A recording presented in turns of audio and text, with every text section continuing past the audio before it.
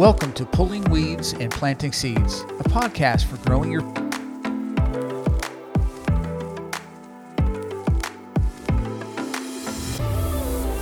growing up with so many older brothers and sisters, I absolutely understood the meaning of sibling rivalry. Anybody with me? Thankfully, my memory, though, of negative things as a kid is very limited, and hopefully because it's mostly good and not because I'm just getting old.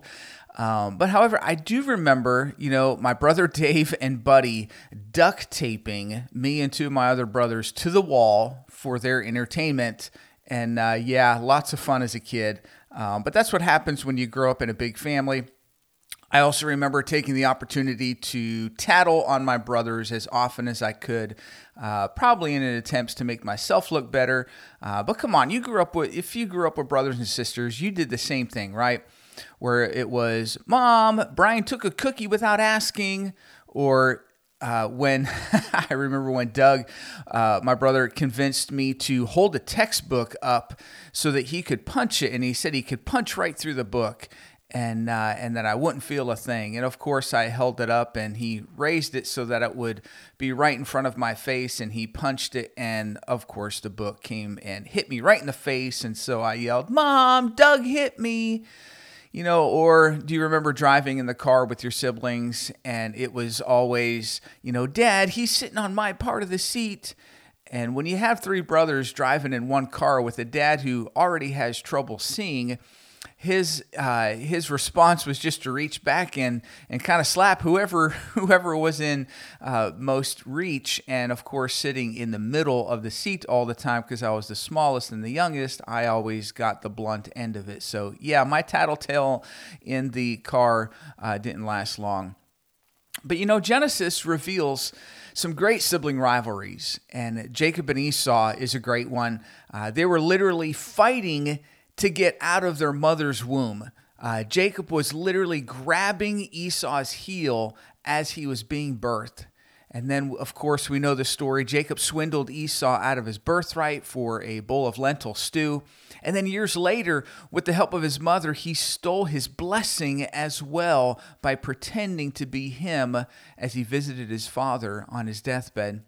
So sibling rivalries continued in Jacob's family. In fact, as his uncle Laban tricked him into working 7 years for Rachel, but really he married him to Leah first, and of course that upset him, and he had to work another 7 years to get Rachel, and so there was a sibling rivalry birthed because of that between Leah and Rachel, and it created this rivalry between these sister wives. And then, of course, we come to Jacob's children, and he had a bunch of them with two different wives and two different concubines, and that right there is a recipe for a dysfunctional family if ever I did see one. And it was this history of sibling rivalry from 4 moms between 12 sons. And so let me ask you, how does your story stack up to this? I mean, I know I've got a lot of sibling rivalries in my family history with several different moms and a few different fathers and all these kids. So I have half brothers and half sisters and full brothers, and it creates this perfect mix of who's going to come out on top. But it doesn't have to be that way. And so something that God brought to my attention today was what I like to call earning the right to influence. See, we all have the right to our opinion and our right to speak our minds. Obviously, we have to do it in the right way, but we have to earn the right to influence someone, even in our own family. And so the story of Joseph starts to unfold in Genesis chapter 37, and we discover that he, like me, was a tattletale, and he was a daddy's boy, and neither of which his 10 brothers appreciated about him. And then in the midst of that tension, he reveals these 2 dreams that, yes, they were from God and they were amazing and they were good dreams, but it pushed his family over the edge and they saw him as this arrogant daddy's boy. His brothers then, in an attempt to get rid of him, they throw him in an empty well and to sell him as a slave. And then we fast forward about 22 years, and in chapters 42 through 47, we see the dream that was rejected by his brothers comes to pass. And his dream comes to him in the midst of, his brothers rather, come to him in the midst of this famine, and they discover that he's the governor, second only to Pharaoh. And as the story continues, we see that they are all reunited and restored as a family, and it all ends well. But it didn't begin well, did it? Hindsight is always greater, though, isn't it? But what do you think would have happened had his brothers listened to him back when he was 17 years old? And why didn't they? Well, I think it's kind of simple. He just didn't earn the right to be an influence in their lives. At 17, his brothers only knew him as the golden boy. He lost their respect because he was always running back to daddy to tell on them. And every time they saw Joseph, they couldn't see past that colorful tunic. They couldn't stand the sight or the sound of their brother. So what does that teach us? Well, I think it teaches us three different things that I want to share with you today. And the first is this: we need to deal with conflict before it becomes a catastrophe. See, sibling rivalries ran in the family, and no one had the guts to deal with it. Instead, everything was like throwing fuel on the fire. But just like Jacob and Esau, blessing can follow if you're able to deal with the issue. See, like Jacob and Esau, 20 years of separation happened before they as brothers were able to bury the hatchet and move on and see God's blessing. And now Joseph and his brothers, after 22 years, it's time to deal with the conflict. But man, what could have happened if they dealt with it earlier? So what conflicts are you facing right now? Maybe it's with a family member, maybe a coworker or a boss. Perhaps it's with someone on the team that you serve with at your church. Well, here's the thing. Deal with it now before it carries you off and them into slavery for 20 years. You need to deal with the conflict before it becomes a catastrophe. Then the second thing I think we see is that maturity comes by making the most of every opportunity. See, Joseph was able to take his slavery and turn it into a blessing. And it wasn't just a blessing for him, it became a blessing for his masters as well, no matter who it might have been. He didn't whine and throw in the towel. He made the most of it, and he honored his authority no matter what.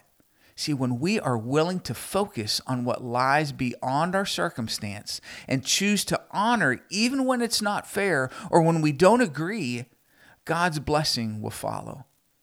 God will judge and reward accordingly.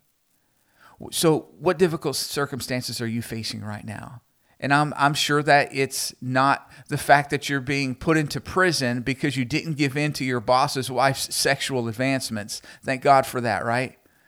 It can always be worse, right? But are you making the most of it by keeping your eyes on the big picture, even though you may not know what that is? See, I imagine that Joseph was frustrated. I mean, who wouldn't be? It wasn't fair. He may not have earned the right to influence his brothers at 17, but he didn't deserve being sold into slavery for being arrogant. He definitely didn't deserve prison for doing what was right. But he grew in maturity every time he chose to honor God and honor his authority and make the most of it.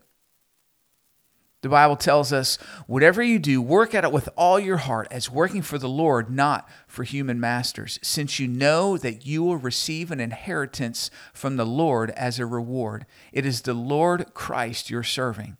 And the next chapter over, Paul continues and he says, be wise in the way you act toward outsiders. Make the most of every opportunity, because maturity comes when we make the most of every moment. And then the third and final thing I think we can learn from this is that tests are tools when we put them in God's hands.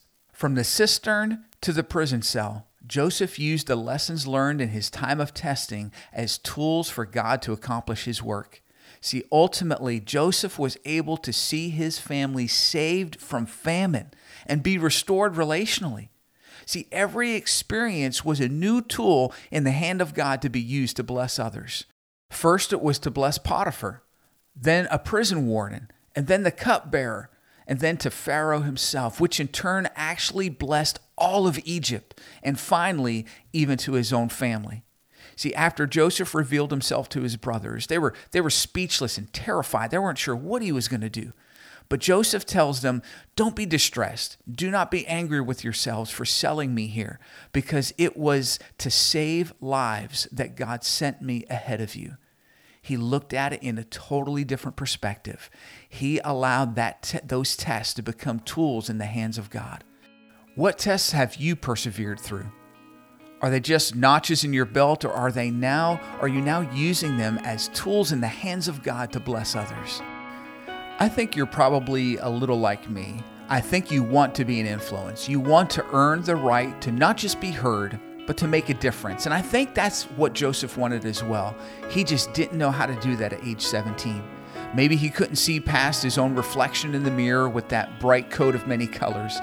Maybe he couldn't see past his attempts to be noticed and valued and in the midst of his older brothers and that dysfunctional family.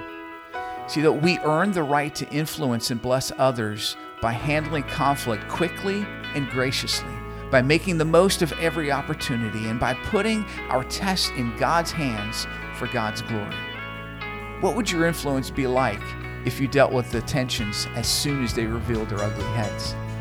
How much more mature can you become by choosing to make the most of every moment, choosing to honor no matter what, choosing to see past the circumstances so that you can see the possibilities?